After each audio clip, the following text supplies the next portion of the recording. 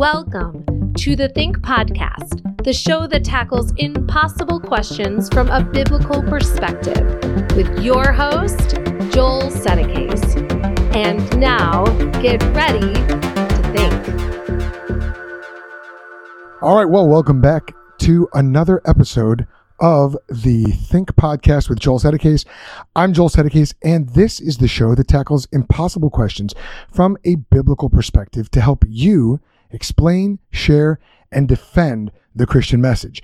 Well, we have got a really fascinating conversation, what I'm sure is going to be a really fascinating conversation with Roy Schwartz. Roy, well, I'll tell you more about him in just a second. And if you've been watching the podcast, listening to the podcast over the last few months, specifically over the last 7 weeks, there's a significance to that number, then you'll know exactly who Roy Schwartz is. And if you know me, you probably know who he is as well. But let me just really quick talk about a couple of housekeeping items. So if you have not yet subscribed to our YouTube channel, we are right now, as I speak, at 894 subscribers. 1,000 subscribers is our goal. We're trying to get there, and we're very close. So if you're watching this, listening to this, if you're watching, please go ahead and hit that subscribe button. Make sure you hit the bell. That's very important so that you never miss a moment of the content that we're putting out to help you explain, share, and defend the Christian message. And if you are listening on the podcast, if you're on your phone, why don't you hop over to YouTube right now? Just hit subscribe. Also, if you're listening on the podcast, please leave us an honest 5-star rating and review. And what that does is that helps Apple Podcasts know that people like our show, and it helps get the word out about the podcast, about the Think Pod, the Think Institute network. All right. Now let's get into the show. Also, if you're watching live, I'm assuming you're going to have some questions. I'm assuming you're going to have some comments. One of the benefits of watching live is you can ask those comments live. So post them in the comments, post your questions, post your feedback. And we've already got Slam RN watching. So Slam RN, hello. Thank you for watching. Really, really glad you're with us. And this is going to be a really great episode. So let's talk about it. The Jewish festival known as Shavuot goes by many other names, like the Feast of Weeks, the Feast of First Fruits. Most Christians, however, know it as Pentecost and think of it as the day when the Holy Spirit was given to the church. And we read about that in Acts 2, verses 1 through 47. But did you ever stop to think about why God chose that day to send the Holy Spirit? After all, the Old Covenant religious feasts and festivals all had very important significance. And yes, for God's people Israel then, but also for God's people today. And God never does anything without a good reason. That sort of goes without saying. It kind of goes by definition. So what was God's reason for sending the Holy Spirit on Pentecost?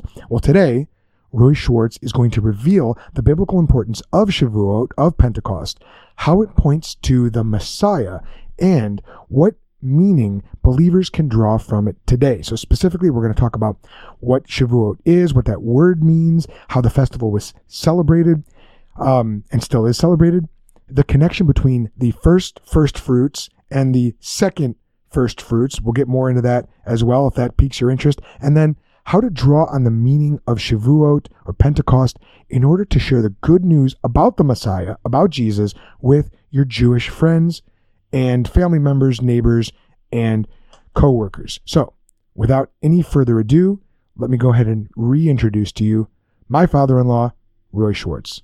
Dad, how are you? Oops, I got you muted there. Okay, there we go. Welcome back. Thank you. It's good to be back with you, Joel. Well, you are the Midwest Regional Director of Chosen People Ministries and the author of Where Jesus Walked, a book examining over 50 portions of Jesus' life and showing how the Old Testament prophets foretold those moments and those instances in Jesus' life. Your teaching regularly focuses on the Jewish holy days. This is what you do. This is the kind of conversation and the kind of teaching that you do and have quite often. And so, for the last 7 weeks, I've been looking forward to having you back on so we can talk about this important holiday. So why don't we just start with what is Shavuot and why was this festival instituted? Well, first, let me say to those who are listening, who are Christians, whether you like it or not, Jesus made you kosher. He's grafted you into a Jewish covenant. The new covenant is a covenant that God made with Israel, of which now you are a partaker. And so these holy days that God gave to his people, not only did he give them to the Jewish people, but he gave them to you. And they foreshadow God's redemptive program. So Shavuot is the second of 3 pilgrim festivals. There are actually 7 holy days that God gave to Israel. They're outlined in the book of Leviticus chapter 23. The first one is Passover. The second one is unleavened bread, which runs concurrently with Passover. The third one occurs on the Sabbath after Passover, called Bikurim, or first fruits. There are actually 2 first fruits. The offering of the barley harvest, that always occurs on the day after the Sabbath that follows Passover.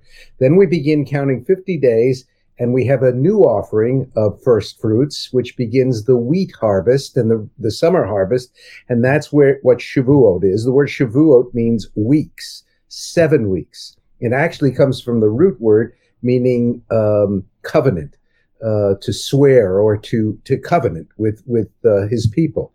So that's what Shavuot is, the root of that word, weeks. In the Greek, it is translated to Pentecost, meaning 50 days afterwards. It's actually 50 days from the day after the Sabbath of Passover, and that's why it's called Pentecost in the Greek. And most Christians have a Greek perspective rather than a Jewish perspective, and so they call it Pentecost. Okay, so you mentioned that there's the first fruits and the second first fruits, and no surprise that the holy days work together. Yeah, absolutely. I mean, Passover was no coincidence that Jesus died on Passover. We're up to the Jewish leaders. They wanted to wait till after Passover because everybody was coming into town, because God had commanded all Jews to present themselves on Passover. The day after the Sabbath of Passover, when the priest was offering the offering of first fruits to the Lord, or Bikurim as it's known, Jesus rose from the dead. As Paul notes in 1 Corinthians, now Messiah, Christ, is risen from the dead, the first fruits of those who are to sleep. So he died on Passover, a Jewish holy day, during the week of unleavened bread, because he was without sin. And on the day after the Sabbath, the next holy day of first fruits, he rose from the dead, and he is the first fruits of the resurrection. So by coincidence, as luck would have it. Right. Isn't that amazing how that worked out by chance like that? You know? Yes, right. It really is incredible. The more you learn about the Jewish background to what's going on in the New Testament, the more the events really do come to life. And I think it's amazing how the Apostle Paul calls Jesus the first fruits, which, you know, even if you didn't know about Shavuot, you could kind of figure it out. Okay, first fruits, there's going to be, you know, later harvesting that's going to happen. But you're saying he's making a specific reference to Shavuot. Is that right? Absolutely. The early church understood its Jewish connection. I think the early church celebrated Passover, and I think they understood the meaning and depth of Shavuot, or Pentecost, in its fullness, because Paul taught it to them. So what is the relationship there between the first fruits and the second first fruits? What was the first fruits? The first fruits was a call by God to acknowledge to the Lord that he owns everything. And we are to give the very first sheaf that comes out of the ground to him, saying that we acknowledge he is God, that he is the provider of everything. And that was the day God chose to cause the Messiah to rise from the dead, the first fruits of the harvest. He actually is giving to us the indication that there's even going to be a greater harvest. When we trust Jesus, we have the first fruits of that promise in his resurrection. And then he told his disciples to wait for what was going to come 50 days later, the offering of Shavuot, which is when the Spirit of God came upon the believers, the early church. And the real harvest began. Jesus is the first fruit, and then the greater harvest is the church. And at that point, it was the disciples. I can't hear you, Joel, for some reason. Got it. Thanks. So I was on mute there for a second. Well, as you know, having 4 kids in the background, sometimes it helps to stay muted while we're Yes, I understand completely. So the first fruits, that was the barley harvest, correct? Correct. Now, is there any significance there with the fact that it's barley, and barley, at least in Gideon's time, there was that dream that the Midianite soldier had of the barley cake rolling down into the camp, and that represented Israel. Is there a connection between barley and Israel? Is that I'm sure there is, but I can't speak to that. But I will tell you this: that barley was a kind of a lower class harvest. Oh yeah, right. That's right. Yeah, humble, and it seems appropriate that God, who humbled himself, chose that day to rise from the dead. Yeah, really amazing. That's right, because Jesus humbled himself to the point of to the status of a servant, a slave, right, and even humbling himself to death on a cross. Right. Wow. Okay, so there's the first harvest of barley, and Jesus rises. So while the Jewish people there in Jerusalem were waving that first sheaf, Jesus was rising from the dead, or at least right around that time. That's correct.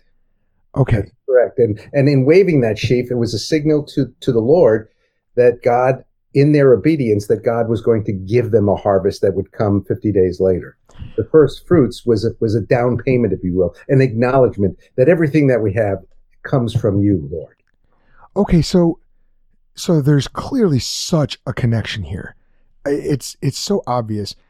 My question is, this is such a clear sign. Who is the sign for? Because the Jewish people at that time, while they were waving the sheaf, they didn't know that their Messiah had just risen from the dead. They weren't aware of that.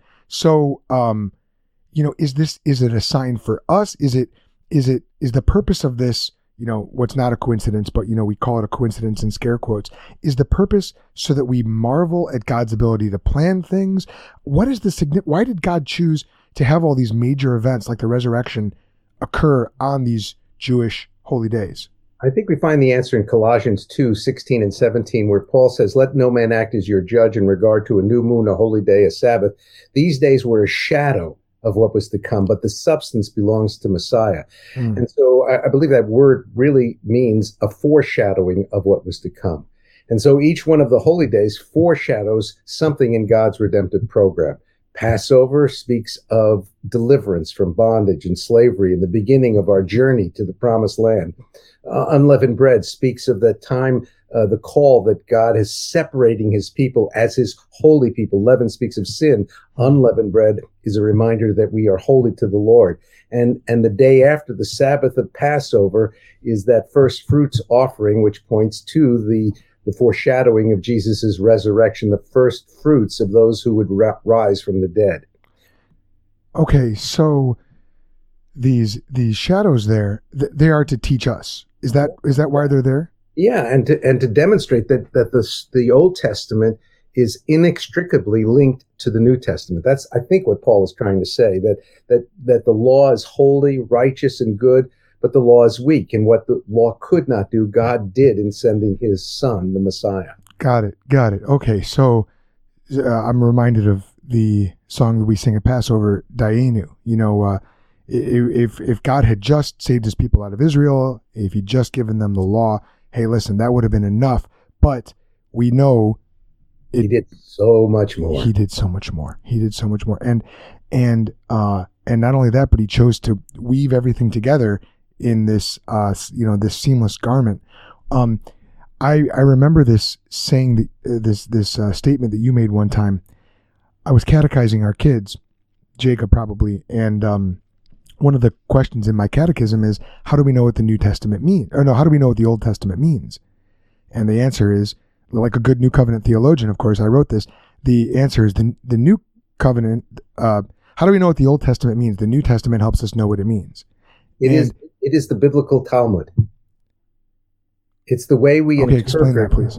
The Talmud are the Jewish commentaries to understand the Old Testament. Yes. But God has given us a biblical understanding of the law, why the law was given, what the law points to, what the law means. And the biblical Talmud, that is the biblical instruction, the God-given instruction on what the Old Testament means is found in the New Covenant. We can't understand the Old Testament fully without the New Testament. Yeah. That makes so much sense. And you also said at that point, I don't even know if you remember saying this, you said the Old Testament also helps us know what the New Testament means. Exactly. So it's the foundation of everything. Imagine building a skyscraper on a slab. It wouldn't have much footing. It wouldn't have much stability. And so God gave us a foundation for the New Covenant by giving us the law and the prophets and the writings. All of that is the footings for the New Covenant. And in order for us to really appreciate the grace of God, the love of God, the incredible mind of God, and we're not that we'll ever fully understand it, but in order to begin to comprehend it, we need to know the Old Testament because it is the foundation of our faith.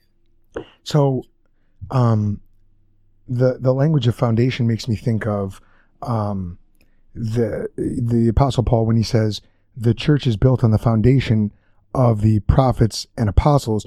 I remember speaking with another friend of mine who's, I'm sure you'd know him, but he's Messianic Jewish, and he was saying that word prophets, I interpret that to mean New Testament prophets. He interpreted it to mean Old Covenant prophets, Jeremiah, Isaiah, Ezekiel. What's your understanding of that? Just kind of I think they're both prophets. I think the New Covenant prophets and the Old Covenant prophets are part of the foundation.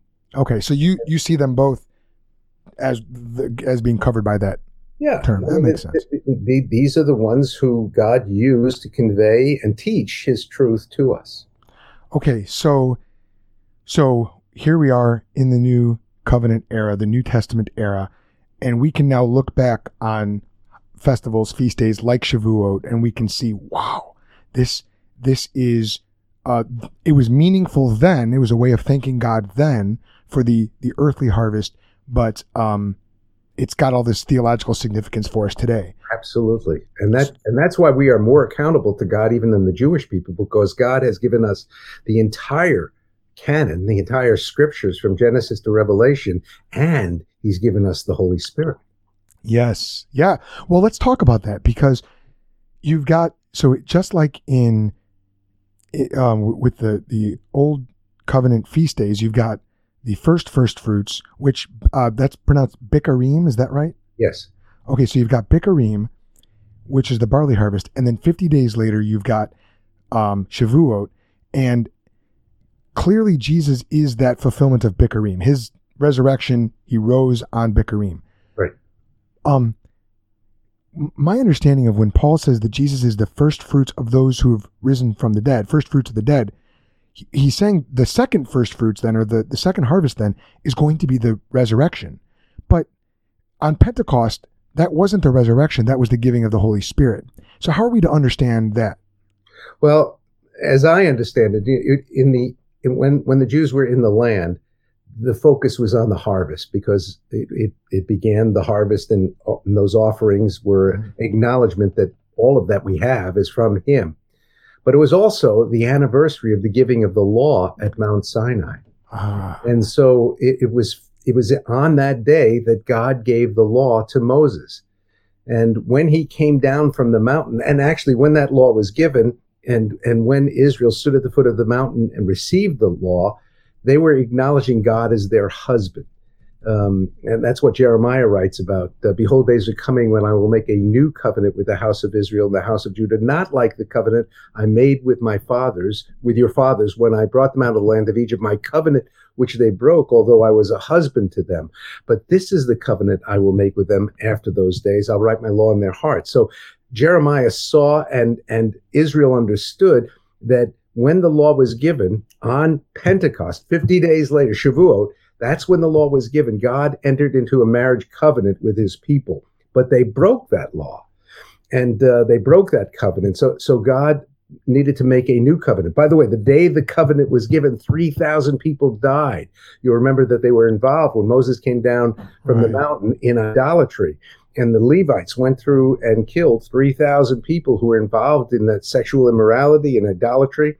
And And on that anniversary of that day, some 1,500 years later.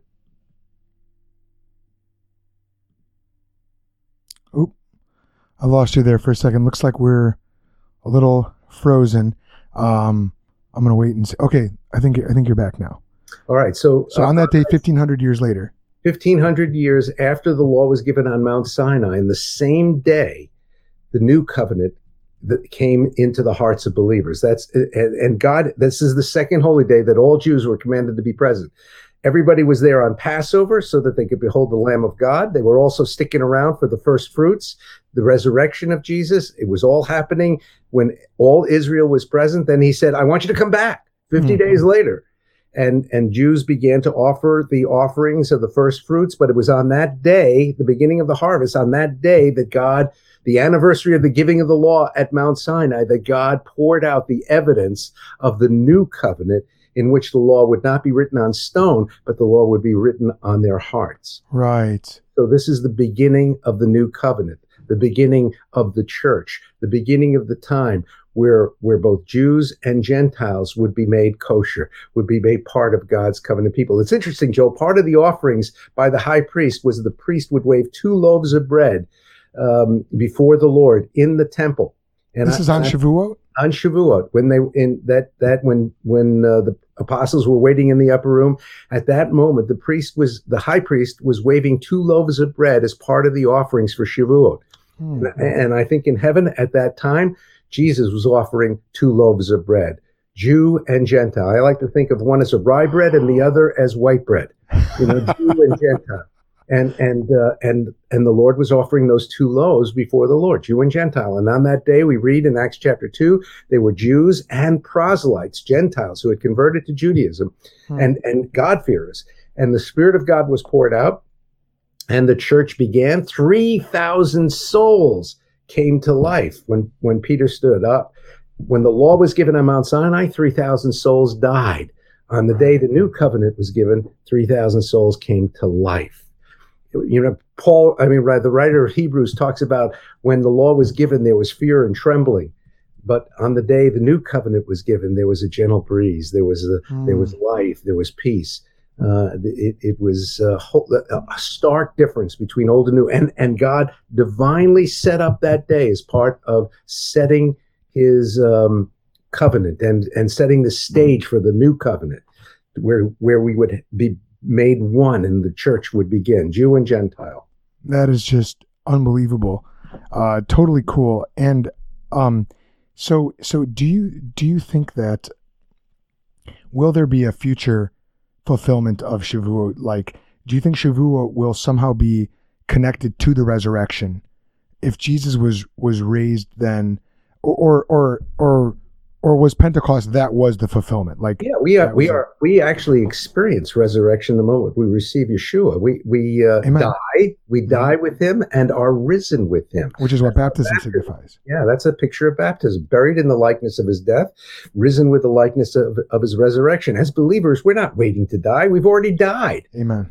And so, when we give up this body, we are absent from the body, but present with the Lord. And so I think all of that has been fulfilled in Shavuot, the resurrection life. The kingdom has come. We are now a part of the kingdom of God. It's now, but not yet.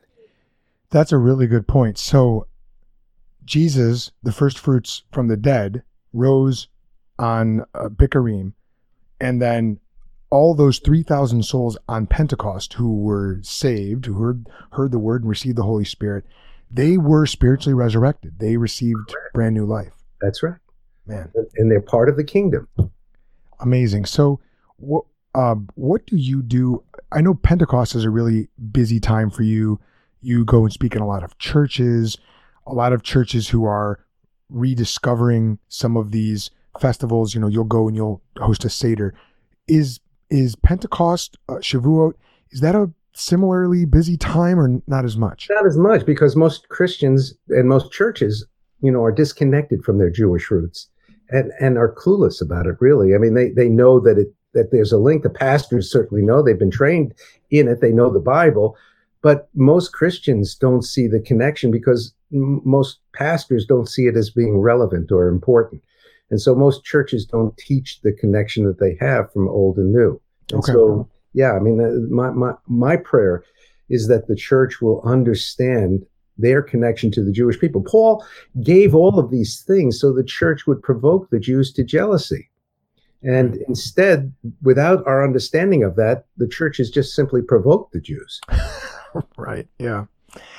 So what is a way that, for any pastors who may listen to this, or people, churchmen, churchwomen who are going to watch this and are motivated by the theological significance of Shavuot, what is something that you would encourage them to do? Should, for Passover, it's like, well, let's have a Seder and let's talk about the Seder in light of the Messiah.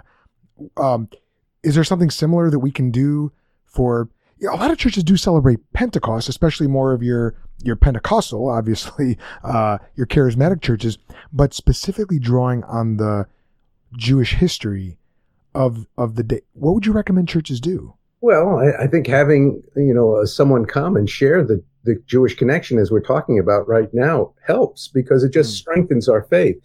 Faith comes by hearing, and hearing by God's word, and seeing that the new covenant is rooted in something that has been established by the Lord in the Jewish scriptures in the Old Testament, I think will strengthen believers' faith and prepare them to share that their faith is Jewish. And when Christians understand that they have been made kosher, that they've been made part of Abraham, Isaac, and Jacob, that there's a relationship to the law that they have, and yet and understand these things, that's how their faith is going to be strengthened, but also they'll have the equipment to share with Jewish people this connection, so that accepting Jesus is not a Gentile thing, it's a Jewish thing. Yeah. To believe in Jesus is the most Jewish thing in the world, because we're talking about a Jewish king, a Jewish scripture. All the books of the Bible written by Jews, with the exception of Luke. And I always say he must have been a Jew also, because he was a doctor.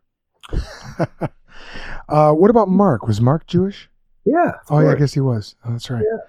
So I hear you say this. And, when you look at the Jewish holidays, they so clearly point to the Messiah. And yet, so many of our Jewish neighbors and friends, coworkers, family members don't see that. And I know that there has been a history. It's like you said, many Christians have provoked the Jews in the past. Why is it today, in today's day and age? Let me ask you this. Is it enough to go to our Jewish neighbors and family and friends and say, hey, look, let me tell you about how I understand Shavuot. Can we use this as an evangelistic tool? Absolutely. I mean, that's what's going to provoke Jewish people. That's what provoked me to the Lord. When Gentiles knew more about Abraham, Isaac, and Jacob than I did. And I was bar mitzvahed Orthodox. Right. But they were on a first name basis with my family, with my people, with my history. And I thought, what are you Gentiles doing with my God? I remember going to see the movie Exodus. That's how old I am. When it first came out, I went to the theaters, and here were a bunch of nuns. I was like, what are they doing here? This is our movie. And so those kind of things planted in my mind that, there's some sort of link here, and I'm not getting it. I don't understand it. And when I met some Christians who, had that kind of relationship and could bridge that to me, rather than say that everything that's Jewish is demonic or old or cursed or so on, which is what most Christians have in their mindset, that everything in the past is ancient and old and dead and brings wrath and judgment. Whereas, no, all of that points to the Messiah. The law is holy. The law is righteous. The Lord is good. Yeah. And when believers understand that, then they'll provoke Jewish people to jealousy for the God of Israel, and they'll strengthen their own faith. Did I tell you about when Lucas was in the hospital? I had that conversation with a conservative Jewish man, and did I tell you about that? I think you did, but remind me. Okay, so we're there, and we're both in the family great room, and Lucas was just coming into the hospital. We didn't know what was going on with his heart yet. This is back in 2019, and I'm in there, and there's another gentleman in there, and I forget his first name, but we're talking, and we're there in the hospital. I'm looking for an inroad to share the gospel with this gentleman, and we're speaking, and I figured the hospital is a great place to share the gospel, and turns out he's Jewish. He's conservative, which I'd never met. I'd met Reformed Jews, Jewish people, but I'd never met anybody who's conservative. And I'm like, well, so that's kind of a midpoint between Orthodox and Reform. How do you understand that? And thinking about what you've told me in the past, I started talking about Isaiah 53. Mm-hmm. And I go to speak with him, and I say, well, have you ever read Isaiah 53? And you can guess what he said. No. I said, no, I've never read it. Right. I said, okay, well, let me tell you about it. And I open it up and I show him it's in his scriptures, in his Bible, but you know what the amazing thing is? So first of all, he goes, yeah, I can see how that really does look like Jesus. I can totally see how you believe that. And then I said, well, do you believe that this is God's word, that Isaiah was a prophet and this is God's word?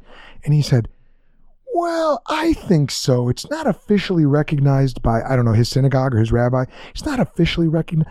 And I looked at him and I said, look, my friend, I believe in your scriptures more than you do. I believe in your prophet. You're not even, this is God's word. Isaiah is a prophet. You're waffling on this because clearly it's talking about Jesus, but this is God's word. And what am I, a Gentile, doing with your prophet and your Messiah? And he kind of laughs, but he totally saw my point. And it was one of these moments of kind of stirring up jealousy and because the point is I wasn't trying to taunt him. I wanted him to have the Messiah as well. Right. That's right. And as you know those things, you're blessed in your own faith, but you're also able to share with a Jewish person. And so as Christians better understand the Torah, the 5 books of Moses, and how that foreshadows God's redemptive program, they are better equipped to talk with non-religious Jews, with religious Jews, even Orthodox Jews about the God of Israel. Yeah. Yeah, absolutely. All right. Well, if people want to learn more about the connections between Shavuot and the New Covenant, the Holy Days, and our relationship with God, in the New Covenant era, where can they go? How can they find out more? Okay, there's 2 places. First of all, my website, royschwartz.org. I have commentary on Genesis and Exodus and various other the Jewish holy days and so on. If they'd like to be a part of a Bible study, a weekly Bible study, and we're doing now Exodus and doing Deuteronomy, finishing up Deuteronomy. If they'd like to see how old and new fit together, they can participate in a Zoom class that I do where we have dialogue and questions and answers and go through the scriptures and show how old and new fit together. So those are 2 things that they can do to begin to learn about this. Where can they join the Zoom? At royschwartz.org, there's lists of events, and there's a place where they can sign up to be on the mailing list. Oh, okay. For the Zoom classes. All right. So you can go to Roy Schwartz, that's SCHWARC as in cat, Z as in zebra.org. And people can check that out. Join. You guys have already gotten a taste of this already, but you can already tell Roy has a very unique teaching gift and has just a treasure trove of knowledge with regard to these things. He and I don't always agree. Which is very Jewish. That's right. Well, 2 Jews, 3 opinions. That's right. Well, I think I might have told you, we found out back in our genealogical history, I do have a Jewish ancestor. Well, there you go. A woman several generations back. So I feel like I'm part of the tribe in more ways than one now. Mm-hmm. But so we did get one comment come in. This is from Slam RN watching on YouTube. And Slam RN says, I'm in a study with Jeff Cran, who I believe is associated with Chosen People Ministries. Are you familiar with Jeff? Absolutely. He is. He's part of our ministry, part of our work. He's in Arizona. So yeah, he's a cool graduate of the same school that I went to at Biola University. Awesome. Oh, very cool. Look at that. Small world, huh? Yeah. Okay, well, there you go, Slam RN. I hope you're enjoying the Bible study. And I just want to reiterate that call for anyone who's interested in learning more. Go to royschwartz.org and get teaching resources. And if you're also curious, you can go to chosenpeople.com. Chosenpeople.com for Chosen People Ministries. And there's tons of resources there as well. Yes, and I've drawn on those resources myself. So, all right. Well, Dad, Roy Schwartz, thank you so much. Thanks for coming on. Really, really appreciate this. And I'm sure it's going to be a blessing to many. So thanks. I'll talk to you later. Okay, Joel. God bless you. Thanks for having me. Bye. Bye. All right. Well, thanks for watching this episode of the Think Podcast. I sure hope it was beneficial for you. And you know what? If you'd like to support the work of the Think Institute, the Think Podcast, all the stuff that we are doing, you can support us by going to give.cru.org, give.cru.org. We are missionaries, my wife and I, with Cru, Campus Crusade for Christ, and we are part of the very, very biblical, gospel-centered, non-woke division of Cru called Church Movements. And I always point that out just in case anybody has any questions or concerns. So go to give.cru.org/1018841 to support our work. You guys have been so incredibly generous, and you are the ones keeping us able to do this ministry. And it's not just the podcast. We're developing curriculum for homeschool co-ops. I'm actually going to be teaching at a homeschool co-op in the fall in our area, in the Tri-Cities area of Illinois. And we also do our cohort-based courses through the Hammer and Anvil Society, which you can learn more about at thethink.institute. And we do church trainings, and I actually have a conference that I'm going to be speaking at, the Cruciform Conference, coming up next month in June down in Indianapolis. So all of these different endeavors we're able to do because of our ministry partners, our supporters, and those who partner with us financially, yes, but also prayerfully. And I would really ask for your prayers as we are entering into the summer months, and summer can be a dead time for ministry. It can also be a really exciting time for ministry, for ministries like ours, because a lot of churches are scaling back their regular programming, and it's a great time to bring someone in to talk about apologetics, the biblical worldview, how to share your faith. And so please pray for us. Please partner with us if the Lord leads you in that direction, and always let that be second to your local church, of course. So thanks for listening, and man, I really hope you heard something helpful. I know I definitely did. Remember, this is not goodbye. This has just been a little pit stop along the road of your spiritual journey. Until next time, I hope it made you think.